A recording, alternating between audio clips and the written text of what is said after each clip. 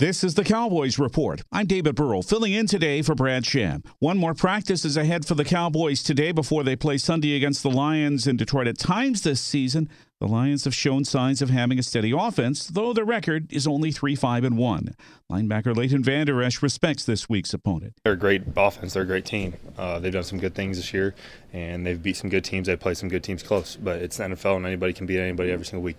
So we got to prepare like it's the last game of the season, whatever, and just do our best, go out there and do our best and have fun.